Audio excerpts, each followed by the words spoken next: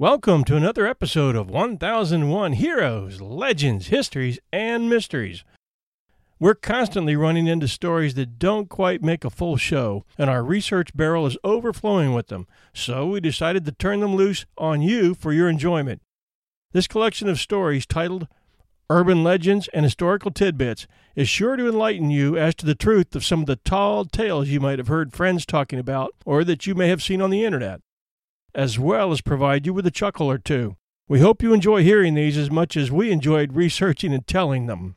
And the next time you find yourself at a campfire gathering, you'll have some new stories to share. Oh, and by the way, we'll be doing a part 2, so don't hesitate to share some new ideas on our Facebook page at facebook.com/1001heroes.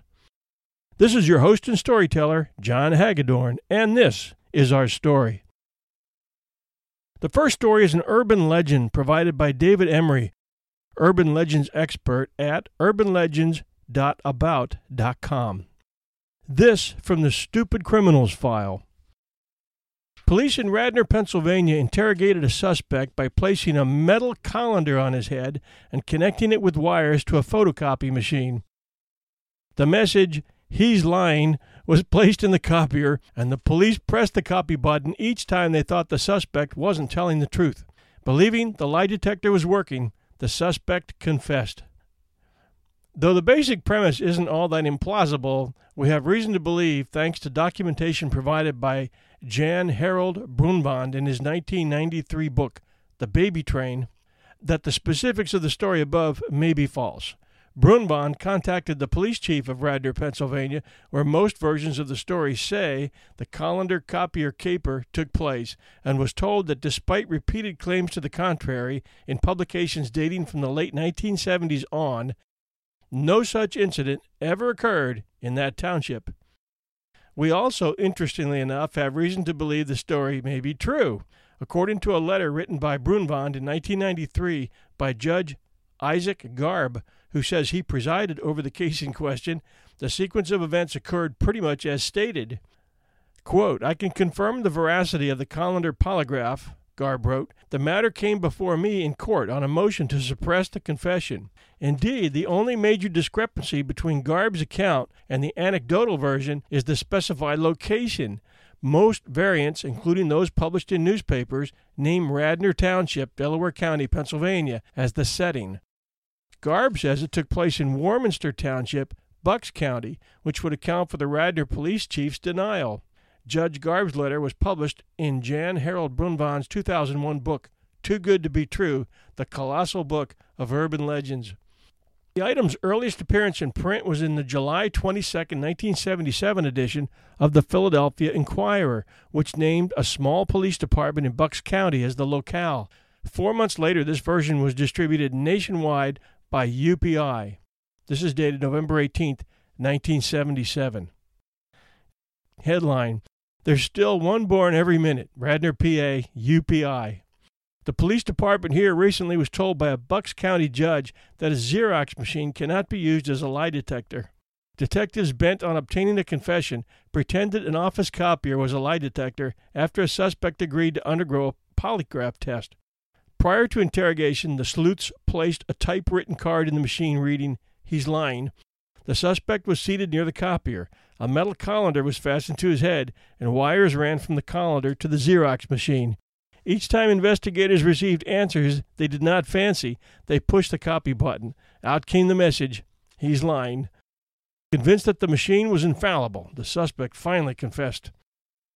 Judge Ira Garb threw the case out of court. "It's the kind of comic relief we need around here once in a while," the judge laughed. The incident was brought up again for comic relief in a March 13, 1978 Chicago Tribune feature on the societal impact of photocopy machines. "The top prize for imaginative use of copiers," wrote reporter Paul Weingarten, "goes to detectives in Radnor, PA. They put a colander on the head of one unsuspecting suspect and hooked it to the Xerox machine, but they told the suspect that the machine was a lie detector. He bought it." Variations on the fake polygraph trick have been used as a subplot in episodes of several TV crime series, including Homicide: Life on the Street, The Wire, and The Unusuals. Our verdict, this urban legend has a grain of truth. Next, The story of the hook. Is there any truth to it? This popular campfire tale has been retold in a bunch of books and movies, including a retelling by Bill Murray in the 1979 movie Meatballs. Here's how the story goes. A young couple's out parked on a country road. The girl is real nervous and uneasy. It seems there had been a report about an escaped criminal in the area. He was supposed to be dangerous, a mad killer. They called him the Hook because one of his hands was missing, and he wore a hook in place of it. He was supposed to have used it on all his victims. Anyway, the girl was real uneasy, for some reason. Supposedly, they were not aware of the escaped killer. She kept saying she had an uneasy feeling, but she did not know why. The guy finally got mad at her. He thought she was just making up excuses because she didn't want to park. Finally, he lost his temper and stepped on the gas. He really tore out of there fast. He didn't say a word on the way home. When they got to the girl's house, he just got out and went around to open her door. When he got to the door, there was a bloody hook hanging on the handle. The origin of the story, according to popular lore, bloody hooks have been left hanging on car doors since the mid-50s. It's possible the roots of legends like the hook lie in distorted memories of real-life Lover's Lane murders. There were actual cases of kids who'd gone necking, coming back in pine boxes. The residue of news stories about those events would likely remain around for a while, mutating into cautionary tales with the addition of bloody hooks and scraping sounds on the roof of the car. There was a series of Lover's Lanes murders that happened in Texarkana in 1946 that might have inspired these tales, and later Son of Sam put a stop to teen parking in the New York area for a long time. Real-life roots or not, the hook has been a legend for almost as long as anyone can remember. The hook is a cautionary tale about teenage sexuality. Unspoken in the story is the realization that if the girl hadn't said no, hadn't insisted upon leaving right away, the couple would have been killed. 2 close calls were averted that night, the fatal encounter with the killer, and going all the way. Refusal to do one saves the pair from the other. The perfect morality tale with a simple motto: no nookie, no hooky. This urban legend, although likely inspired by actual Lover's Lane's killings, has no documented truth behind it. I remember hearing this next one, and until now, I thought it had happened in my hometown of Virginia Beach, at the Food Lion on Virginia Beach Boulevard. Wow, I had no idea it was an urban legend until now. The legend, the Killer Biscuits. The story as I first heard it. There was a sweet older lady who would often do grocery shopping for the infirm and elderly in our church. One hot summer day, she parked her car in front of the food store nearest our church and went in to get some food items and get some get-well cards for a friend, a mission that took quite a bit of time. When she was done, she took her groceries out to her car and piled them on the passenger seat. It was a very hot day, and the inside of the car was smoldering. She rolled down the windows, turned the key in the ignition, and heard a loud pop, feeling a jolt on the right side of her head. She put a hand to the side of her head, and a surge of panic hit her as she felt a gooey mess there. She was frozen with shock in her seat, with the car still running, her hand still clutching the side of her head. When a good Samaritan approached her and asked if she was okay, she answered faintly, "I think I've been shot." The passerby immediately called 911, and within minutes the paramedics were there. They removed her hand from the side of her head and quickly realized that the shot was caused by a can of biscuit dough that had exploded at the top of the shopping bag and connected with the side of her head. She was taken to a hospital and treated for shock, then released in fine condition a few hours later. Does the story have any truth? Here's a story from an AP headline titled, "Killer Biscuits Wanted for Attempted Murder." This is the actual AP headline. Lisa Burnett, 23, a resident of San Diego, was visiting her in-laws and while there went to a nearby supermarket to pick up some groceries. Several people noticed her sitting in her car with the windows rolled up and with her eyes closed and with both hands behind the back of her head.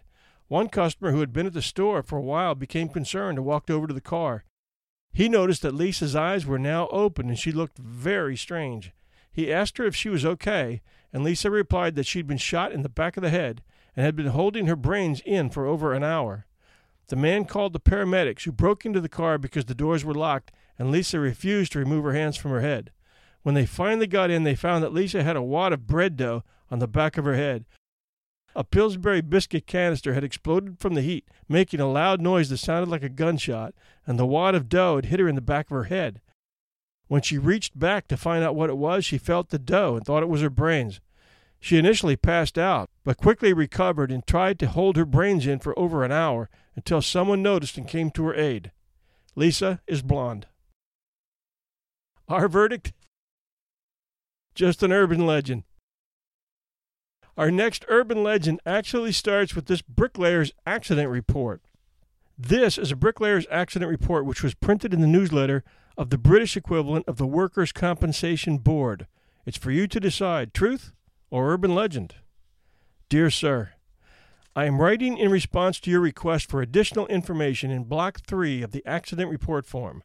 I put poor planning as the cause of my accident. You asked for a fuller explanation, and I trust the following details will be sufficient. I am a bricklayer by trade. On the day of the accident, I was working alone on the roof of a new 6-story building. When I completed my work, I found I had some bricks left over, which, when weighed later, were found to be slightly in excess of 500 pounds. Rather than carry the bricks down by hand, I decided to lower them in a barrel by using a pulley, which was attached to the side of the building on the 6th floor. Securing the rope at ground level, I went up to the roof, swung the barrel out, and loaded the bricks into it. Then I went down and untied the rope, holding it tightly to ensure a slow descent of bricks. You will note in Block 11 of the accident report form that I weigh 135 pounds. Due to my surprise at being jerked off the ground so suddenly, I lost my presence of mind and forgot to let go of the rope. Needless to say, I proceeded at a rapid rate up the side of the building. In the vicinity of the 3rd floor, I met the barrel, which was now proceeding downward at an equally impressive speed. This explains the fractured skull, minor abrasions, and the broken collarbone as listed in Section 3 of the accident report form. Slowed only slightly, I continued my rapid ascent, not stopping until the fingers of my right hand were 2 knuckles deep into the pulley. Fortunately, by this time I had regained my presence of mind and was able to hold tightly to the rope in spite of the excruciating pain I was now beginning to experience. At approximately the same time, however, the barrel of bricks hit the ground and the bottom fell out of the barrel. Now devoid of the weight of the bricks, that barrel weighed approximately 50 pounds. I refer to you again, my weight. As you might imagine, I began a rapid descent down the side of the building. In the vicinity of the 3rd floor, I met the barrel coming up. This accounts for the 2 fractured ankles, broken tooth, and severe lacerations of my legs and lower body. Here my luck began to change slightly.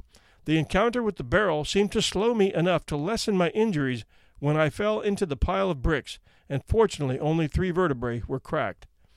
I am sorry to report, however, as I lay there on the pile of bricks, in pain, unable to move, I again lost my composure and presence of mind, and then let go of the rope, and I lay there watching the empty barrel begin its journey back down toward me.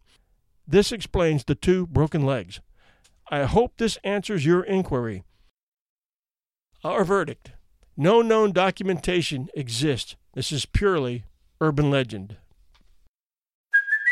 Hey, it's Kaylee Cuoco for Priceline. Ready to go to your happy place for a happy price? Well, why didn't you say so? Just download the Priceline app right now and save up to 60% on hotels. So whether it's Cousin Kevin's Kazoo Concert in Kansas City, go Kevin, or Becky's Bachelorette Bash in Bermuda, you never have to miss a trip ever again. So download the Priceline app today. Your savings are waiting. Go to your happy place for a happy price. Go to your happy price, Priceline. Our next story. Did you ever hear the story about the alleged radio transmission between the USS Nimitz and a Canadian lighthouse? Here's how it went, and there have been many variants. This is a so-called actual transcript of a U.S. naval ship with Canadian authorities off the coast of Newfoundland in October 1995. This radio conversation was released by the Chief of Naval Operations on 10/10/95. So it says, USS Nimitz. Please divert your course 15 degrees to the north to avoid a collision. Canadians. Recommend you divert your course 15 degrees to the south to avoid a collision. Americans.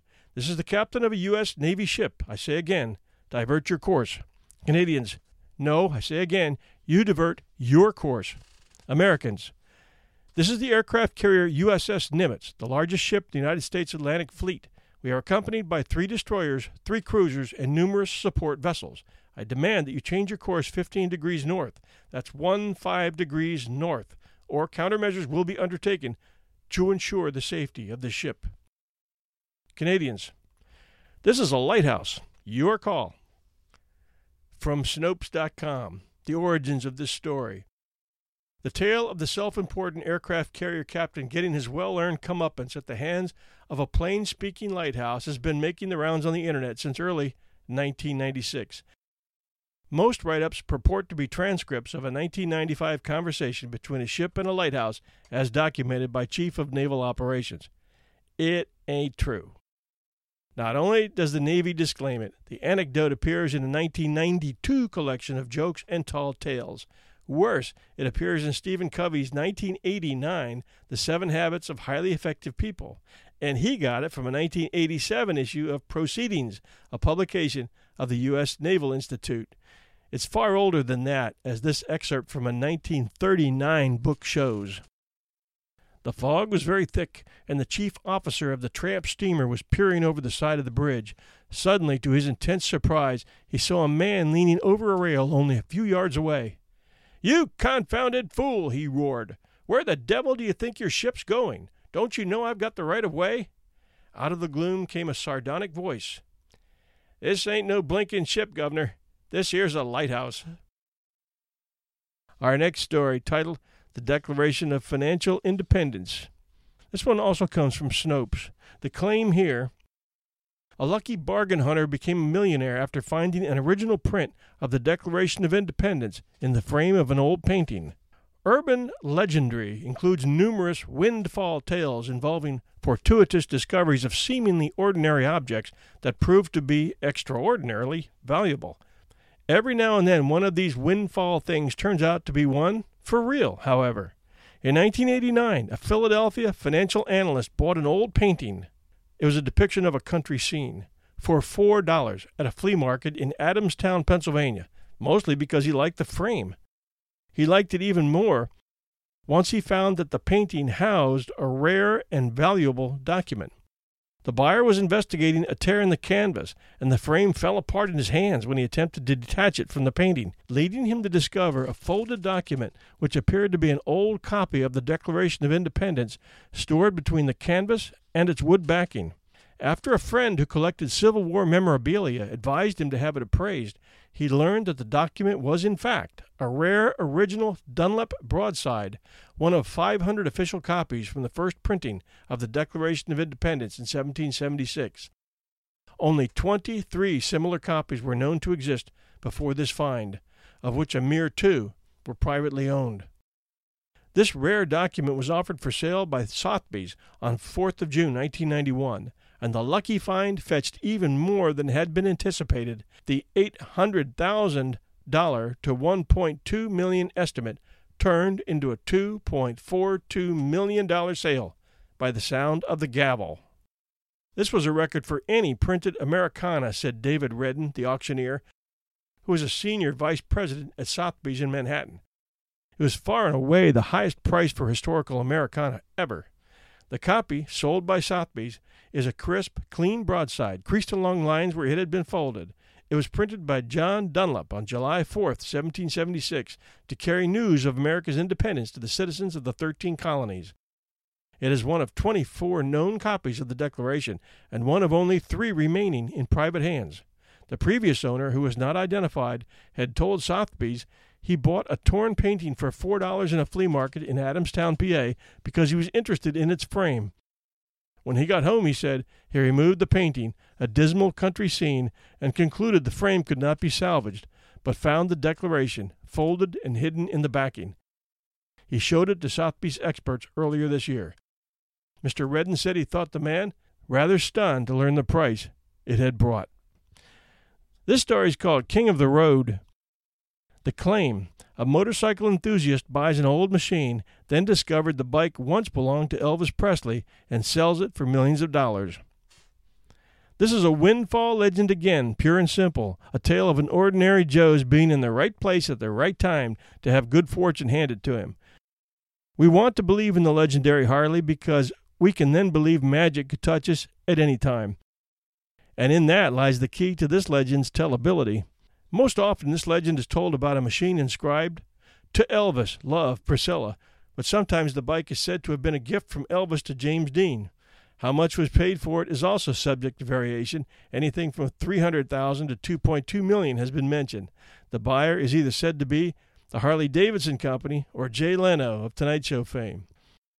An Elvis Presley-James Dean pairing is rather unlikely because at the time of James Dean's death in an automobile accident in 1955, neither young man was yet a major entertainment figure.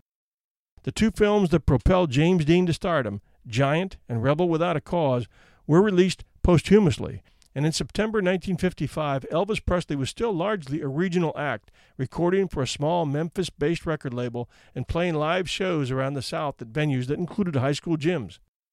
At that point in his career, Elvis would probably not have lavished such an expensive gift on someone who was then only a relatively minor TV and film star.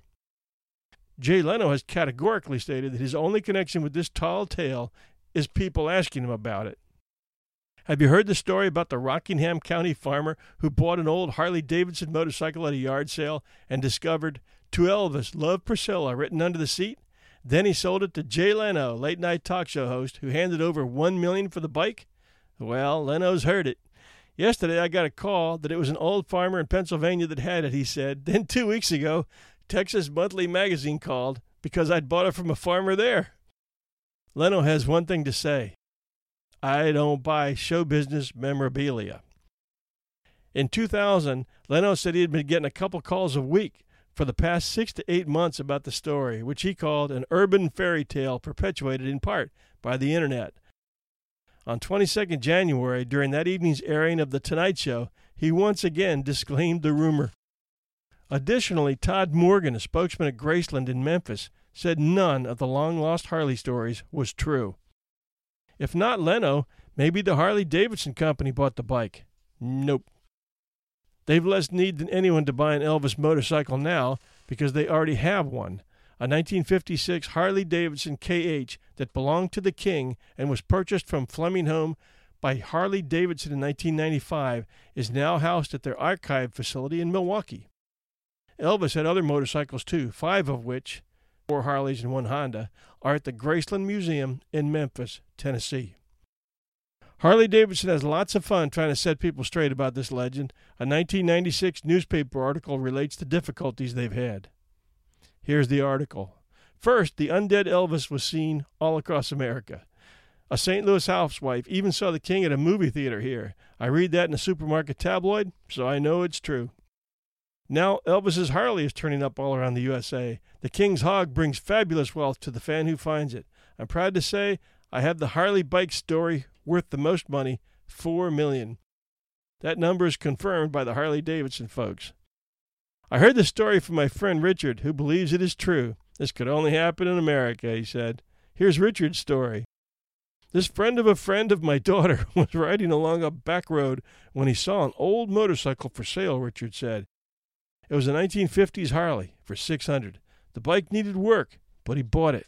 He couldn't get parts. The bike was so old. So he called Harley headquarters in Milwaukee. He described the Harley. He kept getting transferred from person to person. Each time, they'd ask what the Harley looked like. Finally, the CEO of Harley came on the line. He asked the guy to describe the Harley again. Then he told him to go out and check under the rear fender. That's where he found an inscription beginning, "It was Elvis's Harley-Davidson, a gift from somebody. Harley offered him $4 million for it." Imagine that, Richard said. $4 million for a bike he found by the road. It's like winning the lottery. Is there a chance in a million that this story's true? Elvis collectibles go for major money. His 1969 American Express card was auctioned for $41,000, and it was expired. Elvis only held it in his hand. Think what you could get for something he'd wrapped his knees around.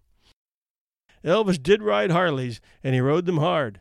Lamar Fike, a member of the Memphis Mafia, Elvis's entourage, says he and Elvis used to ride their Harleys 110 miles an hour on what is now Elvis Presley Boulevard. One misty afternoon in 1957, they had to slow down for a bus. Lamar and his Harley slid under the bus. Lamar was lucky. He only lost some leather off his jacket. He lived to tell this story to Alana Nash for her book, Elvis Aaron Presley. Elvis's Harley was untouched. Was it the one Richard's friend of a friend found on the back road? Richard tried to find the new Harley millionaire for me. He was the friend of other friends, Richard said. Nobody knows his name. If I got $4 million, I'd keep my name quiet too. Richard was sure Harley Davidson would remember this high-priced buy.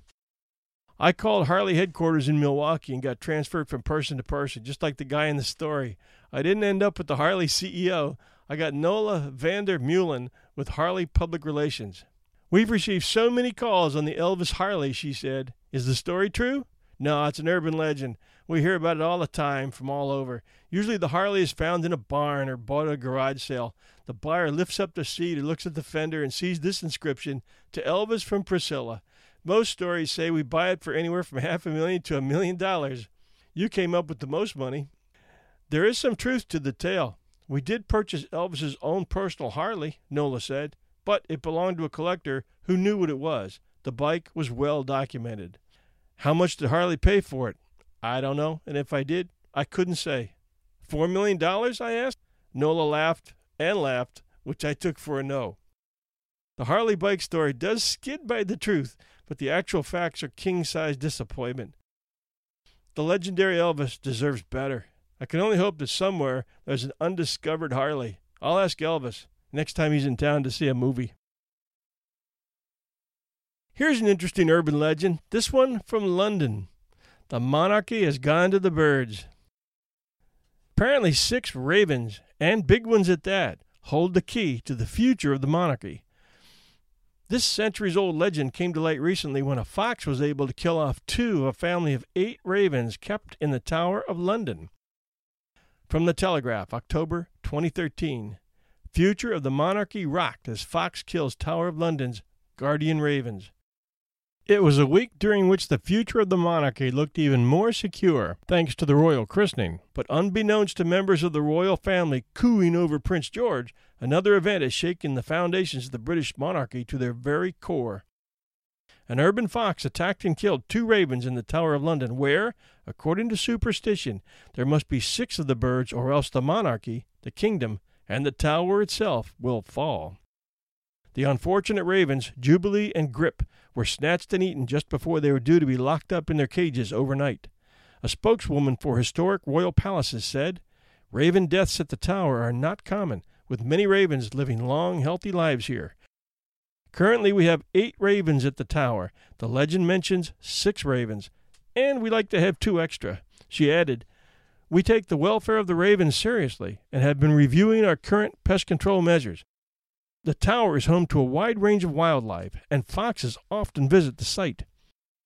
Where possible, we work with specialist wildlife groups such as the RSPCA to capture the foxes humanely and relocate them away from the tower environs. The jet black birds are known as the guardians of the tower. King Charles II, 1660 to 1685, effectively created an insurance policy against the prophecy when he decreed there should always be 6 ravens in the tower. The origins of the myth are unknown and have long puzzled folklorists because birds such as crows and ravens are usually seen as an ill omen rather than good. Jubilee and Grip were released into the grounds of the 1,000-year-old royal palace last year as part of the Queen's Diamond Jubilee celebrations. It emerged yesterday they were killed by the fox in May and have now been replaced with ravens with the same names. Fact, ravens have been seen in the Tower of London for centuries. Big ones, we hear. Does less than 6 mean the end of the monarchy? Let's hope we never find out. Our bodies come in different shapes and sizes, so doesn't it make sense that our weight loss plans should too? That's the beauty of Noom. They build a personal plan that factors in dietary restrictions, medical issues, and other personal needs so your plan works for you. Noom doesn't restrict or shame when you want to treat yourself. Their flexible program focuses on progress instead of perfection. You don't have to give up carbs or anything. And with their daily lessons, you can learn something new about your food choices every day. After just a few days of using the app, I learned how to recognize cues for overeating and how to choose the right foods to feel full. Stay focused on what's important to you with Noom's psychology and biology-based approach. Sign up for your trial today at Noom.com. That's Noom.com. And check out Noom's first ever cookbook, The Noom Kitchen, for 100 healthy and delicious recipes to promote better living. Available to buy now wherever books are sold. Here is the story of Mothman. Mothman is a moth-like creature reportedly seen in the Point Pleasant area of West Virginia from November 15, 1966 to December 15, 1967. The first newspaper report was published in the Point Pleasant Register, dated November 16, 1966, titled, "Couples See Man-Sized Bird. Creature? Something."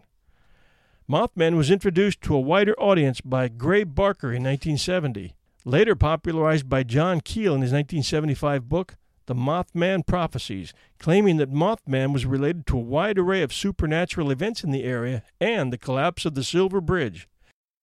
The 2002 film, The Mothman Prophecies, starring Richard Gere, was based on Keel's book.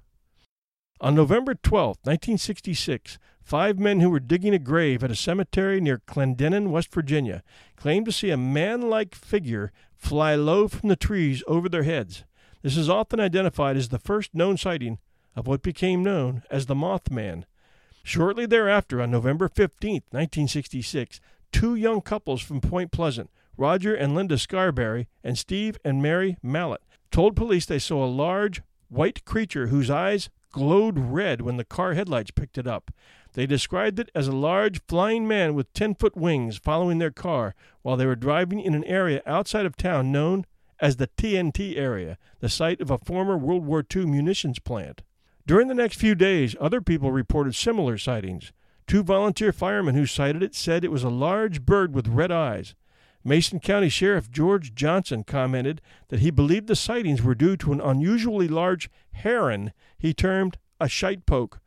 Contractor Newell Partridge told Johnson that when he aimed a flashlight at the creature in a nearby field, its eyes glowed like bicycle reflectors, and blamed buzzing noises from his television set and the disappearance of his German Shepherd dog on the creature. Wildlife biologist Dr. Robert L. Smith at West Virginia University told reporters that descriptions and sightings all fit the sandhill crane almost as high as a man, the 7-foot wingspan, featuring circles of reddish coloring around the eyes, and that the bird may have wandered out of its migration route.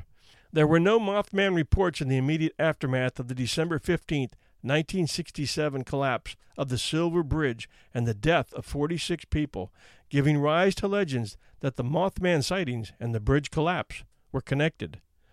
Folklorist Jan Harold Brunvand notes that Mothman has been widely covered in the popular press, some claiming sightings connected with UFOs, and others claiming that a military storage site was Mothman's home.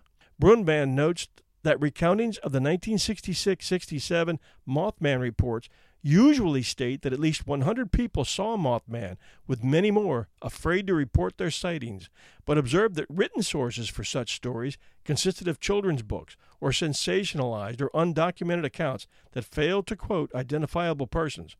Brumbaugh found elements in common among many Mothman reports and much older folk tales, suggesting that something real may have triggered the scares and became woven with existing folklore.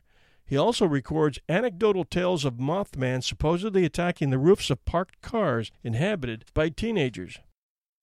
UFologist Jerome Clark writes that many years after the initial events, members of the Ohio UFO Investigators League re-interviewed several people who claimed to have seen Mothman, all of whom insisted their stories were accurate. Linda Scarberry claimed that she and her husband had seen Mothman hundreds of times, sometimes at close range, commenting, "It seems like it doesn't want to hurt you. It just wants to communicate with you." Cryptozoologist Lauren Coleman claims that sightings of Mothman continue and told USA Today he re-interviewed witnesses described in Keel's book, who said Mothman was a huge creature about 7 feet tall with huge wings and red eyes, and that they could see the creature flapping right behind them as they fled from it. Some ufologists, paranormal authors, and cryptozoologists believe that Mothman was an alien, a supernatural manifestation, or an unknown cryptid. In his 1975 book, The Mothman Prophecies, author John Keel claimed that the Point Pleasant residents experienced precognitions, including premonitions of the collapse of the Silver Bridge, unidentified flying object sightings, visits from inhuman or threatening men in black, and other bizarre phenomena. Mothman was supposedly seen a month before the destruction of the Twin Towers and 6 hours before the I-35W bridge collapsed. However, Keel has been criticized for distorting established data and for gullibility. It's up to you to decide if Mothman is real or not. And last but not least, the Jersey Devil. The Jersey Devil is a legendary creature or cryptid said to inhabit the Pine Barrens of southern New Jersey, United States.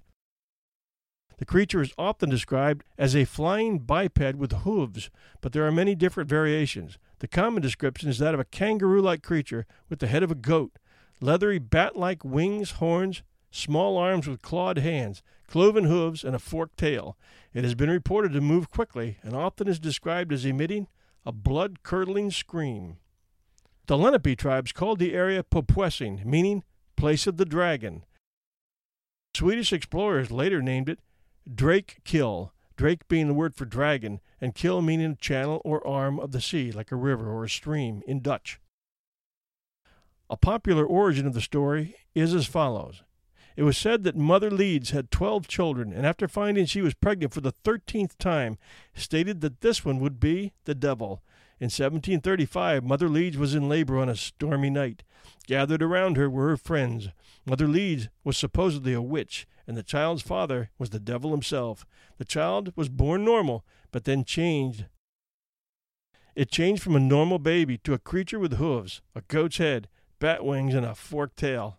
It growled and screamed, then killed the midwife before flying up the chimney. It circled the villages and headed toward the pines.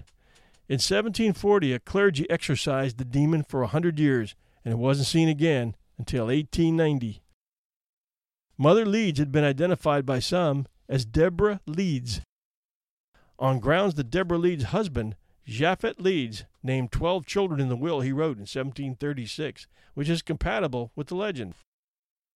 Deborah and Japhet Leeds also lived in the Leeds Point section of what is now Atlantic County, New Jersey, which is commonly the location of the Jersey Devil story.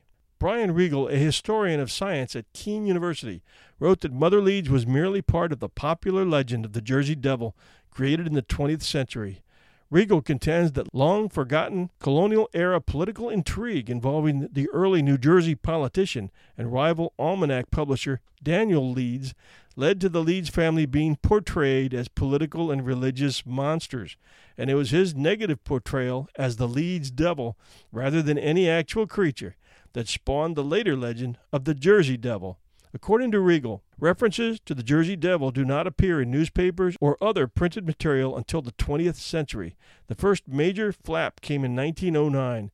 It is from these sightings that the popular image of the creature, bat-like wings, horse head, claws, and the general air of a dragon, became standardized. Brian Dunning of Skeptoid also wrote that the Leeds Devil was likely created to discredit Daniel Leeds. There have been many claims of sightings and occurrences allegedly involving the Jersey Devil. According to a legend of unknown origin, while visiting the Hanover Mill Works to inspect his cannonballs being forged, Commodore Stephen Decatur sighted a flying creature flapping its wings and fired a cannonball directly upon it, to no effect. Joseph Bonaparte, the elder brother of Napoleon, is also claimed to have witnessed the Jersey Devil while hunting on his Bordentown estate around 1820. In 1840, the devil was blamed for several livestock killings. Similar attacks were reported in 1841, accompanied by tracks and screams. There unfortunately tends to be a lack of citations contemporary with the supposed events. Claims of a corpse matching the Leeds Devil description arose in Greenwich in December 1925. A local farmer shot an unidentified animal as it attempted to steal his chickens. Afterward, he claimed that none of 100 people he showed it to could identify it. On July 27th, 1937, an unknown animal with red eyes seen by the residents of Downingtown, Pennsylvania, was compared to the Jersey Devil by a reporter for the Pennsylvania Bulletin on July 28, 1937. In 1951, a group of Gibbstown, New Jersey boys claimed to have seen a monster matching the devil's description, and claims of a corpse matching the Jersey Devil's description arose in 1957. In 1960, tracks and noises heard near Mays Landing were claimed to be from the Jersey Devil. During the same year, the merchants around Camden offered a $10,000 reward for the capture of the Jersey Devil, even offering to build a private zoo to house the creature if captured. During the week of January 16th through 23rd, 1909, newspapers of the time published hundreds of claimed encounters with the Jersey Devil from all over the state. Among alleged encounters publicized that week were claims the creature attacked a trolley car in Haddon Heights and a social club in Camden. Police in Camden and Bristol, Pennsylvania, supposedly fired on the creature, to no effect. Other reports initially concerned unidentified footprints in the snow, but soon sightings of creatures resembling the Jersey Devil were being reported throughout South Jersey and as far away as Delaware and western Maryland. The widespread newspaper coverage led to a panic throughout the Delaware Valley, prompting a number of schools to close and workers to stay home. During this period, it is rumored that the Philadelphia Zoo posted a $10,000 reward for the creature's dung. The offer prompted a variety of hoaxes, as you can imagine, including a kangaroo with artificial wings. Skeptics believed the Jersey Devil to be nothing more than a creative manifestation of the English settlers. Boogeyman stories created and told by bored Pine Barren residents as a form of children's entertainment, and rumors arising from negative perceptions of the local population, they called Pineys. Folklorist Jan Harold Brumbad wrote that the spread of contemporary pop culture has overtaken traditional Jersey Devil legends. Jeff Bruner of the Humane Society of New Jersey thinks the Sandhill Crane is the basis of the Jersey Devil stories, adding, "There are no photographs, no bones, no hard evidence whatsoever, and worst of all, no explanation of its origins that doesn't require belief in the supernatural." Outdoorsman and author Tom Brown, Jr. spent several seasons living in the wilderness of the Pine Barrens. He recounts occasions when terrified hikers mistook him for the Jersey Devil after he covered his whole body with mud to repel mosquitoes. One New Jersey group called the Devil Hunters refer to themselves as official researchers of the Jersey Devil and devote time to collecting reports, visiting historic sites, and going on nocturnal hunts in the Pine Barrens in order to find proof that the Jersey Devil does in fact exist. I'm going to have to stop now. Something big with wings just flew by my window. We hope you enjoyed Urban Legends and other historical tidbits. You can find all our episodes at www.1001storiespodcast.com. And we enjoy hearing from you at facebook.com/1001heroes. Remember to share our show with others. That's how we grow. Until then, this is your host and storyteller, John Hagedorn, and this is our story.